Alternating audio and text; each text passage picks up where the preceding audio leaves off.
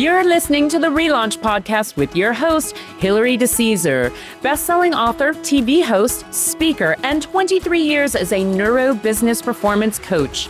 She will merge modern personal development, up-to-date neuroscience, and ancient wisdom with a twist, while using her one and only 3HQ method. Get ready to be empowered in your journey of self-reinvention and ignite your professional dreams. Each episode unfolds inspiring stories of remarkable relaunches, revealing the tips and secrets behind them. Join us in these conversations, offering you the insights and tools needed for your own extraordinary relaunch. Welcome back to the ReLaunch podcast. And what a show we have in store for you. And you know what? As I always say, there's perfect timing.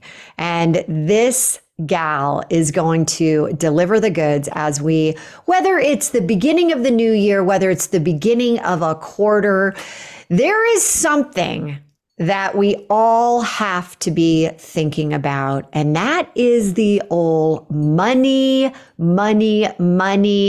We have to be thinking about this, the budgets, how we set ourselves up for success. And my guest today has a very different way of looking at it. And so I am really excited to dive deep into this, understand what we can do wherever you are in the world right now, what you can do right away. We're going to give you tips, strategies that are going to be like, wow, I hadn't thought of it that way.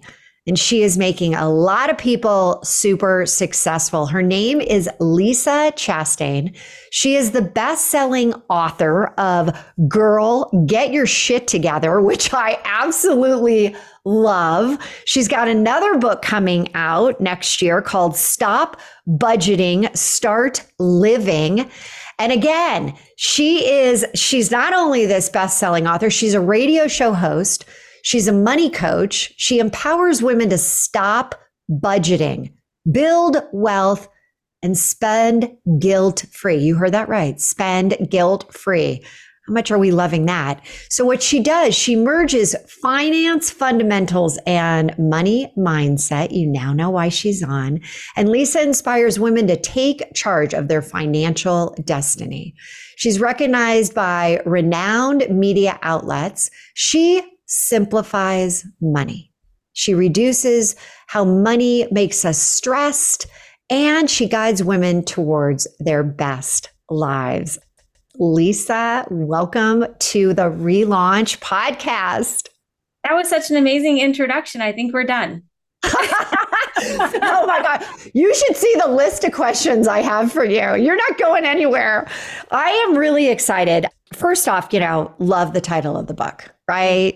Girl, Get Your Shit Together. And there's always a reason you put a title like that onto a book, especially your first book. And so let's take a journey back in time for people who aren't familiar with you right now. They certainly will be after this. So all of the listeners out there, like if you're working out, if you are, hanging out in the home, this is the time where grab your pad of paper, grab your computer and start taking notes, because I got mine in front of me. I'm going to be doing the same. These are conversations that we all need to be having, but your journey is really an interesting one. And would you start with the thing that was the most impactful in your relaunch history? What really set your course on a different trajectory?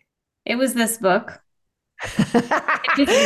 Yeah. It wasn't just the book, because I wrote the book in 2017. It was everything that was happening around me and in my life, in the middle of my life while I was writing the book. That was the total relaunch of my life. How interesting. So it was actually during the book writing.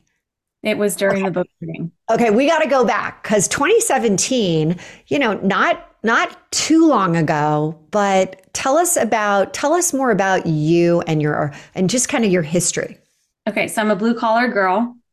I was born and raised in Vegas, and I live in Henderson, so outside of Vegas, but still a Vegas kid. My dad grew up dirt poor in Georgia, and he moved out to Las Vegas when he was 16 years old to get a job. He barely graduated high school because he was working so much. That set the stage for my childhood. My mom was a stay-at-home mom. And what we knew and heard about money and life was very traditional and I have different money types that I teach in my world, but very scarcity minded. Be good with your money. There's not a lot of it. No, you can't do that. We don't have the money. It seemed like everything that we did or didn't do in our family was because we had or didn't have the money to do it. So the in and the out, right? We have it, we don't have it. We can do it today, can't do it tomorrow. Yeah. And my mom did a great job of managing the budget, scrimping by, managing every penny that we had. My dad never made more than $60,000 a year. What I knew as a little girl was that I was going to graduate high school, get married, and have 4 kids because that's what you did. Because that's what you did. Right? All the ambitions, aspirations that I had. And I love my parents. We have such a great relationship today. So this is nothing against them. It's just that the conversations that were had around me and with me as a kid was, don't dream very big and no, you can't do it. So every time I took on a leadership position or every time I wanted to do something big, it was shut down. It was like, no, and it's scary. So folding into the book, it was that I had left my safe, comfortable job, which my brother, sister, and I all went on that path as kids where we all got safe jobs because that's what my dad told us to do. Don't take on management roles. Don't rock the boat. Don't take on more than you have to. Play it safe. Make sure you have health insurance. That's really funny.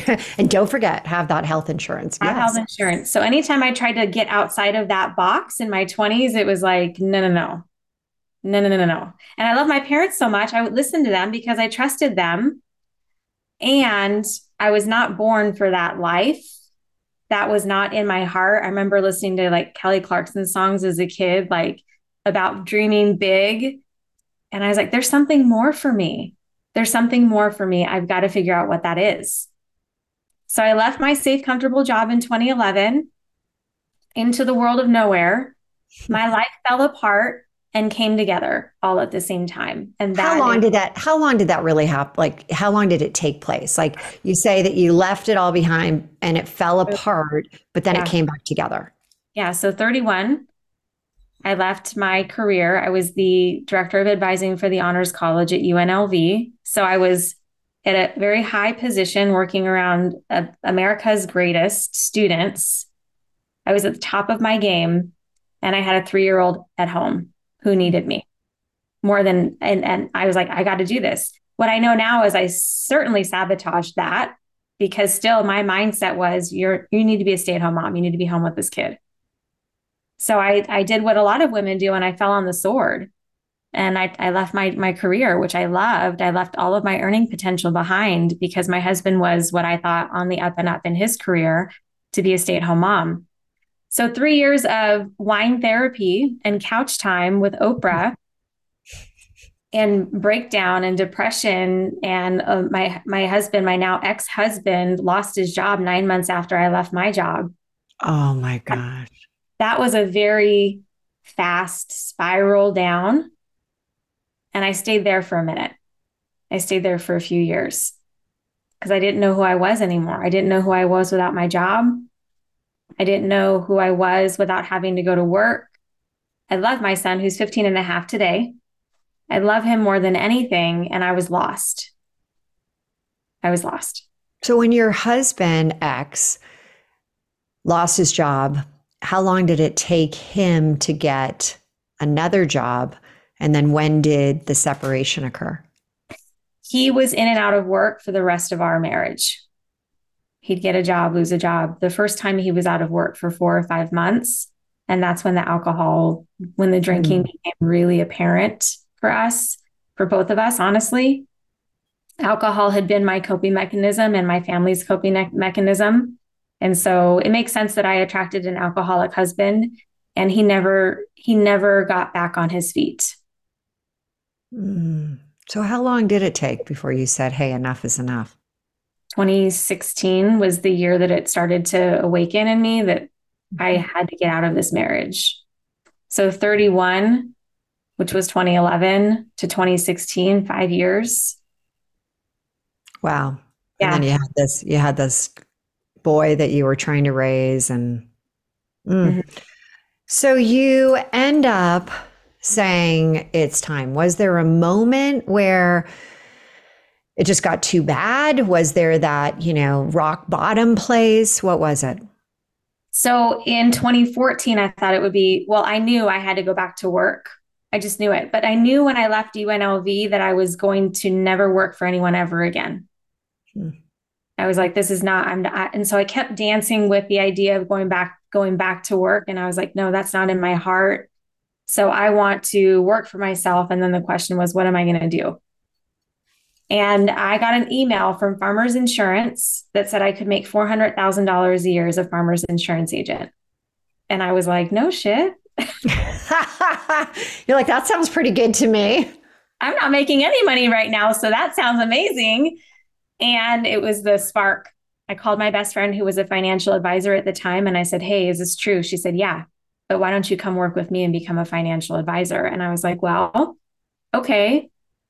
Financial independence. That sounded attractive to me because I hadn't figured out how to have that yet. Outside of my comfort zone, love that. Want to learn something new that I've never done before. I know nothing about money. Why not? And I went for it. And So how long did you work there? well, I didn't work for anyone. I actually went as an independent and started draining from my 401k to support it and build it. So at the same time, my financial life is going downhill with my husband, now ex-husband.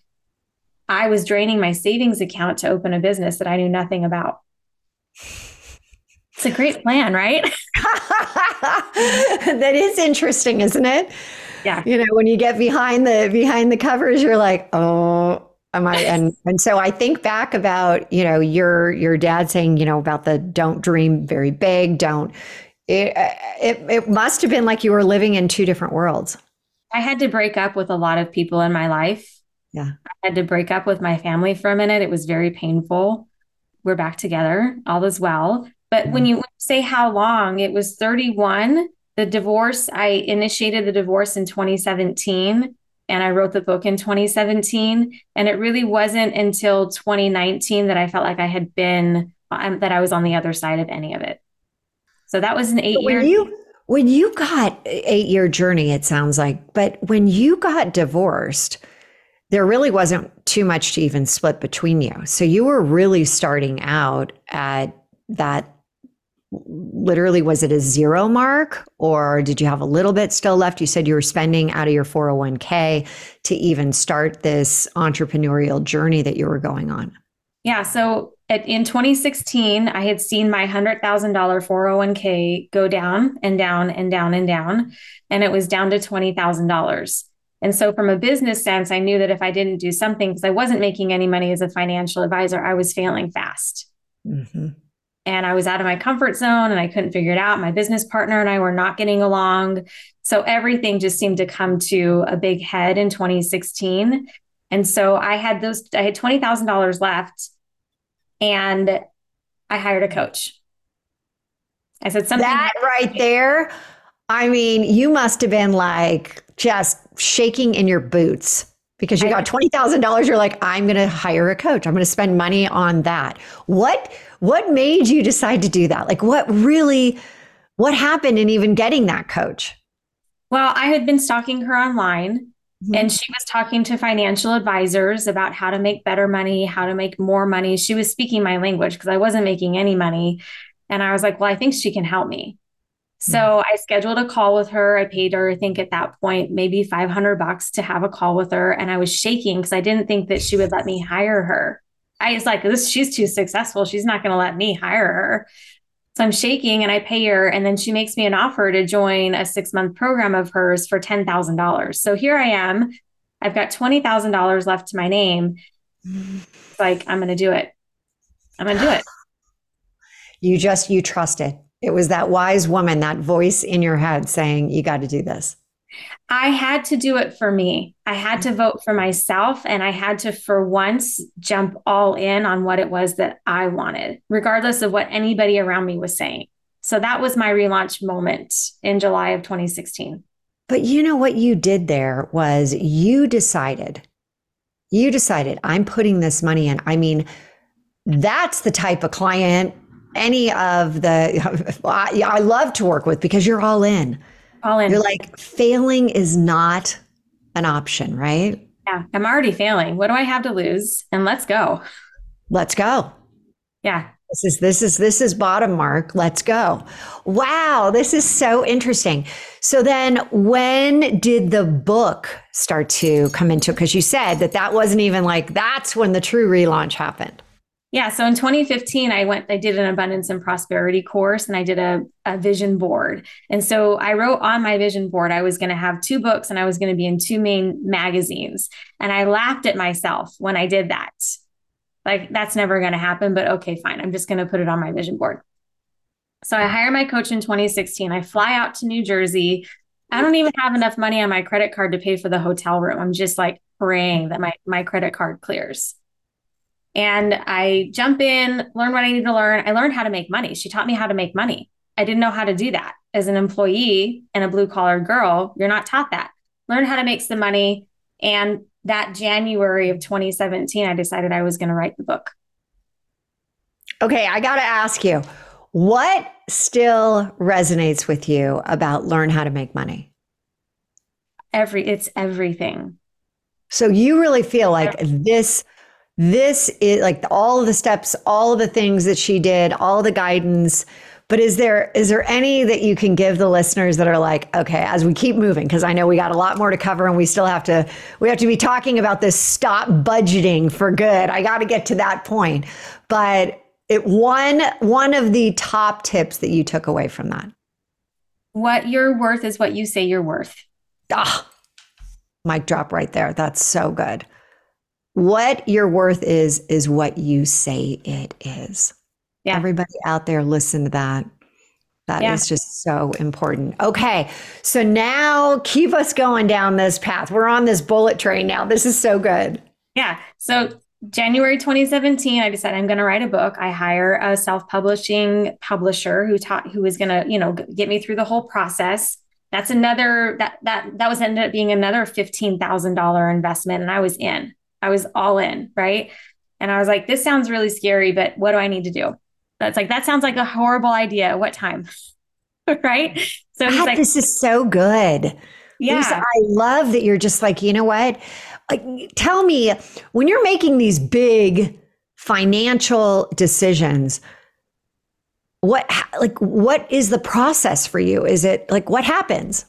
Well, to this day, and this isn't, I think more entrepreneurs can resonate with this than non-entrepreneurs, but I was basically like, well, if I don't spend the money, I'm fucked. So totally. It's like, you're in a bind, right? Option A or B, and they both, hey, one is really bad. The other is going to cost me a lot, but either way, I got to do something. That's right. So I made the investment. I said, tell me what to do. And they told me what to do. And I did it. And I earned in that 10 months of, 2016, throwing all my cards in to deciding to write the book, investing in all of that, I made $128,000. Holy God, this is a great story. Okay, that's amazing. All right. So then you're writing this book and what happens? Well, I'm making money. I'm promoting the book before it's written. I'm doing everything they're telling me to do. I have this amazing support system around me of other people who have believed in me, not even my family at that time, because they were scared for me. Mm-hmm. They're like, this is not safe. Don't do it. We don't agree with you. In August of 2017, I flew home from one of the weekends with my coaches and I told my husband I wanted a divorce. So it was through investing in myself. And then I was making money. And by making money, then I knew I could make more money and I was done with the marriage. So it was so scary. He wasn't making any money. I was barely making, $3,000-4,000 in cash flow, $3,000 or $4,000 a month, but it was enough. It was enough. And I was like, this is it. I'm done. And then there's that point where you had been married how long? Almost 16 years. Yeah. there's that point, and I remember it very well, sitting down and talking to a financial advisor and understanding really what happens when you get divorced. And I was like, and he said, this is kind of, what you're going to have to be doing, which goes into the budgeting, and you're going to have to be, really looking at this. And we need to start thinking about long term. And I just remember all of this like data coming at me. And I'm like, oh my God, you think it's going to be like this, the emotional side of it, and, the heart side, like, oh my God, the failure of this, the kids, what's going to happen. And then it's the head side where you're like, okay, now I need to figure this out. So tell us what from that point, you're getting the divorce, you're writing the book, what's going on with you? I've never felt more excited and validated in my life by making those decisions. And no one made those decisions for me. I had to, in the middle of the night, wrestle with myself and figure out for myself what I really wanted and what I was willing to do to get it. Lisa, you're badass. I really, really am enjoying this story. This is like, wow. Yeah. Okay. So it actually is lighting you up. It's igniting something in you. Yeah. I'm like on fire and I'm scared. Yeah. But I dance on the edge. I mean, what I realized about myself is that I'm meant to be an entrepreneur, and taking risk turns me on. Mm-hmm. And I was raised in a risk-averse environment, which is why I'm so passionate about teaching what I teach, taking neuro-linguistic programming and putting it together with money, is that when we can put those two together, I broke through so many layers of limiting beliefs and decisions that I had made about myself from such a young age. And then I just learned how to connect money to it. And I was like, let's go. Let's go. So you always talk about that actual people should stop budgeting for good. I mean, and I read that and I'm like, as I'm going through my, my next year's budget, I'm like, okay, help me understand your philosophy around that. So it's equivalent to trying to figure out where you want to go by looking through the rearview mirror. In a lot of ways, for a lot of people, not saying for everyone. A budget is a mechanism of control. And it's almost always you're looking back at what happened versus how to really look forward and understand how the decisions you're making are getting you closer to where it is that you want to be. Also, for me, in a very traditional sense of budgeting, in my very non-analytical brain, it's too much. I don't want to do it. I don't want to know what I spent on groceries. Do I really care what I spent on groceries? Do I really I have this entertainment pot, this entertainment money, but I don't really know exactly how to navigate that. And so for myself, I needed to simplify it. And then for my clients who also hate budgeting, they were like, tell me more. How can I do this? And now it's a simple, streamlined way of structuring where your money is at any given moment so that you don't have to hardcore budget. You just need to, stay connected to where your money is and for what purpose. So are you saying, Lisa, this is not only in your personal life, but professional as well, if you're running a company? I think that companies can be a little bit more sophisticated. I think they need to be based, and there's cash flow, there's profit and loss, all of those things. But the profit first model is a similar way of thinking about your money. And it's ultimately a really healthy way to manage your cash flow, in my opinion. Okay, so profit first. Tell us about, if we're thinking about this from a personal perspective right now, let's just talk about that. What you said, simple steps. I am queen of simplicity right now. That's my word for this next year. Simplify. So give it to me. Give it to me in simple terms. So let's simplify this. So from your personal standpoint, what I know is that most Americans are still banking out of one account. I don't know if that's you, but most people that come to me for coaching and support, they still have every single transaction running through the same account. So you're paying your bills, you're running your debit card out of that account, and it's total chaos. And maybe you have some budget somewhere on a spreadsheet, but it never correlates to what's going on in your bank account. And that can be very confusing. And then if you have two people using a debit card out of that account, then that's where the husbands and wives and spouses and partners are in a conversation about, you spent this, you spent that. Oh my God, I didn't realize this bill was going out. You can imagine the stress. I can see your face. Yeah, no, no, no. And I hear this all the time. People don't know, well, I thought I had enough in there, but I didn't know that Nick actually went out and bought this, or I didn't know that David did this. I'm like, okay, I agree with you. You have to have separate. That's right. So move your money, separate it out by purpose, and to simplify it, keep it super simple. You have an operating account. I'm talking about an actual bank account. Money goes into that account and you pay your bills out of that account. You do not use a debit card ever, ever, ever, ever, ever from that account. That one thing, you take your spending money, you transfer your spending money into a spending account, and you use that money to spend, period. That's it. Okay. So let's just say, to make this super simple for everyone, you've got a Wells Fargo account. Yep. Okay. So what you're saying is to actually have multiple accounts with with different numbers. Yep. Love that. And I love I'm doing that. That is so good. Yeah, you're doing great. This is good. We nickname ours. So my husband's account, we have the Eagle account because on his debit card, it's a picture of the eagle. Uh-huh. He says, babe, what money do I use? I said, use the Eagle account. He's like, that's so easy. There's money in the account. I want to buy the thing. There we go. If there's no money in the account, I don't buy the thing. So his is the Eagle account. What's yours? What do you name yours? So the household account is the Eagle account. Okay.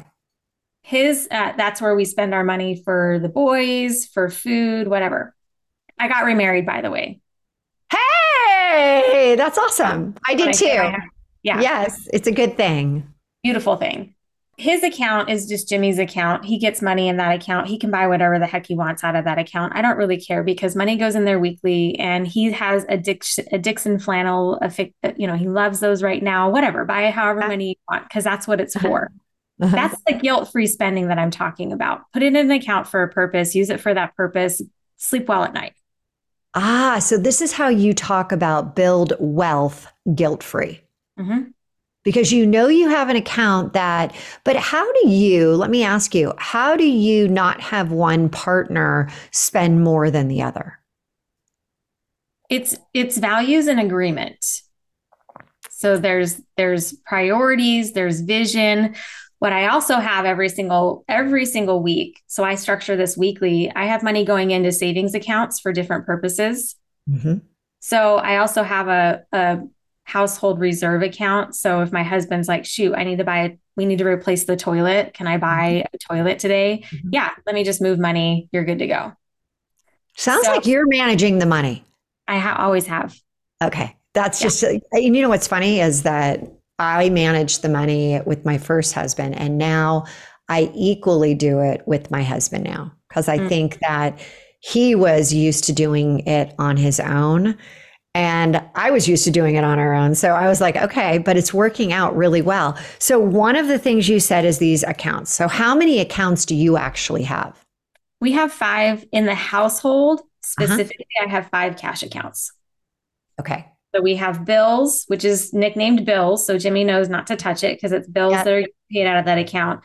Yeah. Jimmy's account. So it's called Jimmy. That's his account. We have the cash account, the Eagle account.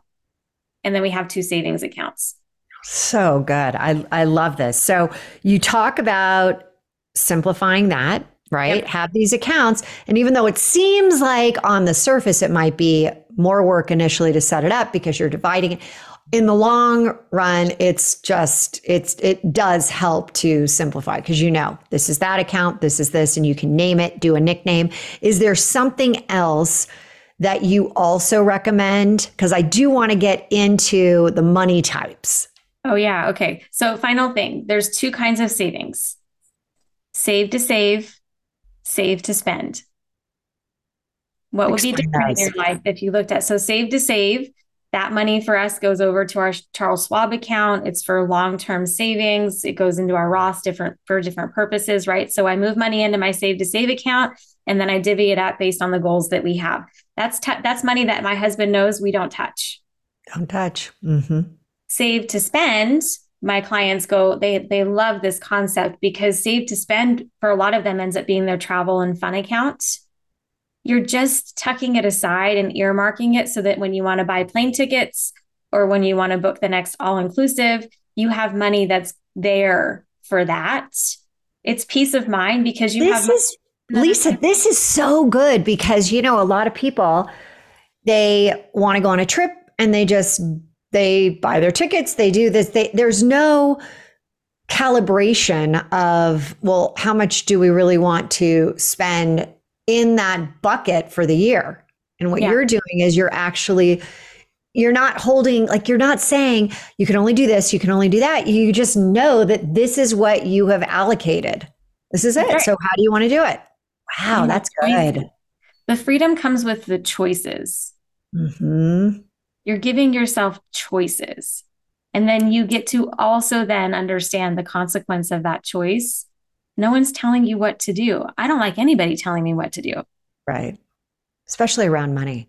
Totally. Yeah. Okay. So what are the money types that you talk about and how can we actually use them?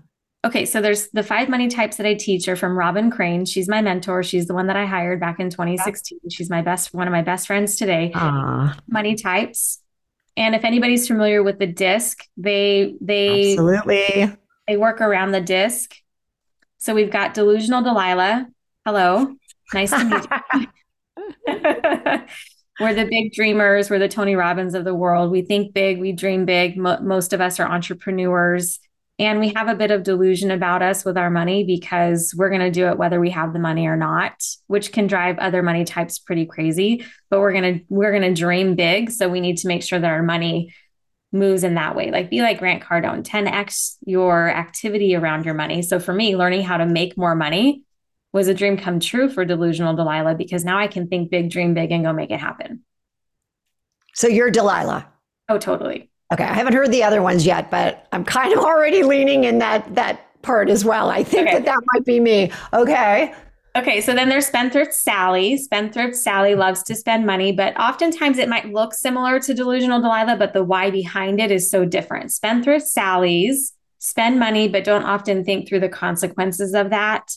They can be more impulsive with money. They don't slow down very long. They don't want to track their money. There can be problems that come with all of these money types. Spendthrift Sallies tend to be the most abundant, though. They are like, let's go, let's do this. Anything's possible. I'll just go make more money. Mm-hmm. And then the opposite of the Spendthrift Sally is the cheap chip. So my parents, so good. so they're so cute. I love how Robin did it. So the cheap chip are my parents. They were raised very Depression era kind of mentality, mindset. Dave Ramsey is a cheap chip. Don't spend money on anything you don't need. Save, save, save. It can be more of a hoarder mentality when it comes to money. And they come from scarcity a lot and fear, and they don't trust. So those are some of the downfalls of the cheap chip. On the other side of it, they could end up having $100,000, $200,000 in the bank and still think they're broke. So interesting. My mom passed and I'm thinking, oh my God, this was so my mom. She had money, but then, she passes. We're like, what the heck? She had that? Mom was always like, I just don't have enough money. I just don't have money to do that. Yet she, would sit there and be like, okay, but I'll go with you. It's just so funny. Oh my God, this is so good. Okay. And then what's number 4? Number 4 is the, who do we have? Overgenerous Olivia. Overgenerous Olivia is my second money personality.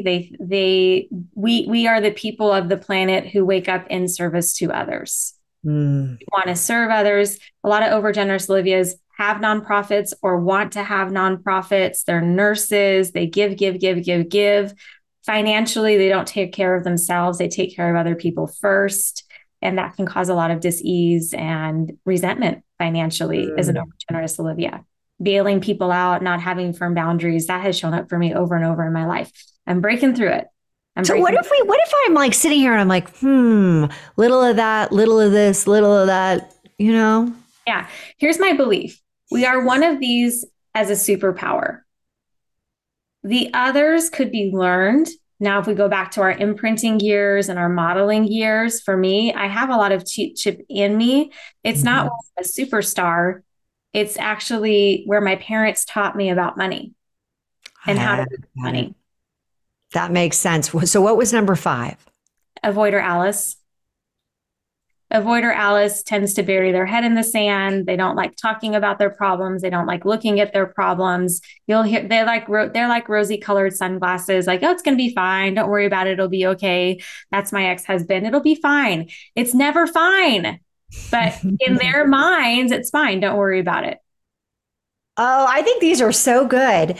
Do you have something on your website or in your program where there's something that people could take around this to understand what category they would predominantly fall in? Sure. One of my podcast episodes. So on my podcast, you can find the Money Personalities podcast episode. It's one of the earlier ones. And in the new year, I'm launching a whole new Money Personalities class for that reason, because that's awesome. I knew you would. I knew that was so good. Okay. We're running out of time here. What is the absolute worst financial advice that you've ever gotten? Oh my gosh. Oh my gosh. Well, in sales, it was cast a wide net. Work with everyone. Isn't that true? Yes. That's what we were all taught. You got to go wide. Just massively blanket everything. Which is really hard to do. And I failed doing that. So that was horrible advice. And now as an entrepreneur, it's narrow down, right? Narrow your niche. Who are you really trying? You can't sell to everybody. So that's good. Yeah. And you're not going to be surprised to hear this one, but honestly, you have to budget. You have to budget. For someone who doesn't think that way, doesn't want to be that way, for me, that was crushing my spirit and my soul, thinking that I had to do something.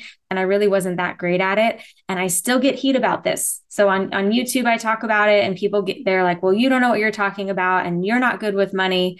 There's lots of ways to be good with money. Okay, but I got to say, we just talked about stop budgeting for good. Yeah. So for me, like you said, worst financial advice for me was that I have to budget. Okay, everyone. Hopefully you were following that because I wasn't. Sorry. I'm sorry. A late night flight last night did me in. Okay, that makes sense because that goes right back to what we have already talked about. Got it. Okay, this has been incredible. I have loved it. Where can people find out more about you? The easiest way is to go to lisachastain.com. Everything's there, my blog, my podcast, all of it. And then if you want to find me on Instagram, it's Savvy Money with Lisa. You know what? I got to throw this one out since right now when we're taping this show, it is the holiday season. What would you say is your go-to right now? And I love that you're the finance girl. What is your go-to in terms of the best product that you're giving away right now or that you would recommend to somebody, whether it's beauty, whether it's product, whether it's anything? My best product. I'm a huge fan of lip gloss. So am I. My lips are so dry right now. Which one do you love? So my best friend Gail and I, shout out to Gail, we love these Mentho lips by Bath and Body Works. I'll be honest with you, I've tried everything and they have different tints and different colors. These are my absolute favorite. I give them out to everybody that I can. No way. Okay, we'll put that everywhere. So Bath Body Works, you said? Bath and Body Works. Okay. Mentho lip tint. Mentho? Is that what we're saying? Mentha, because I'm going to go ahead and put this on our show notes as well. Lisa, so much fun talking to you today. Thank you for coming on the ReLaunch podcast and delivering the goods. And you gave us a lot to think about. I love these whole personas, these, money. I'm like, oh gosh, I've really got to dive into that. And for everyone out there, you know what? Sometimes we talked about fear today. When you look fear in the eye, fear does not look back at you. You can break through it. It's no longer that scary. And so Lisa has given us incredible advice today. And you can go check out, she said she's coming up with more courses, more goodness that she's going to be giving entrepreneurs. So definitely go check that out. And everyone at this point, it's always about live now, love now, but let's relaunch you into a different money story in this next year, next quarter for you. And that starts today. All right, everyone. Look forward to seeing you next week when we have another incredible guest. Take care, everyone. See you next time. All right, that's a wrap for today's episode of the ReLaunch podcast. If you felt a spark, a shift, or a little nudge from our show today, why not leave a 5-star review on iTunes? It helps us spread the word, so please share this episode with someone who could use that same spark. Make sure to check out therelaunch.com/podcast for the goodies from today's episode. And remember this, right now is your golden opportunity to shift and relaunch into the life you've always imagined. Let's continue to build our own powerful stories of resilience and reinvention. Until next time, ready, set, relaunch.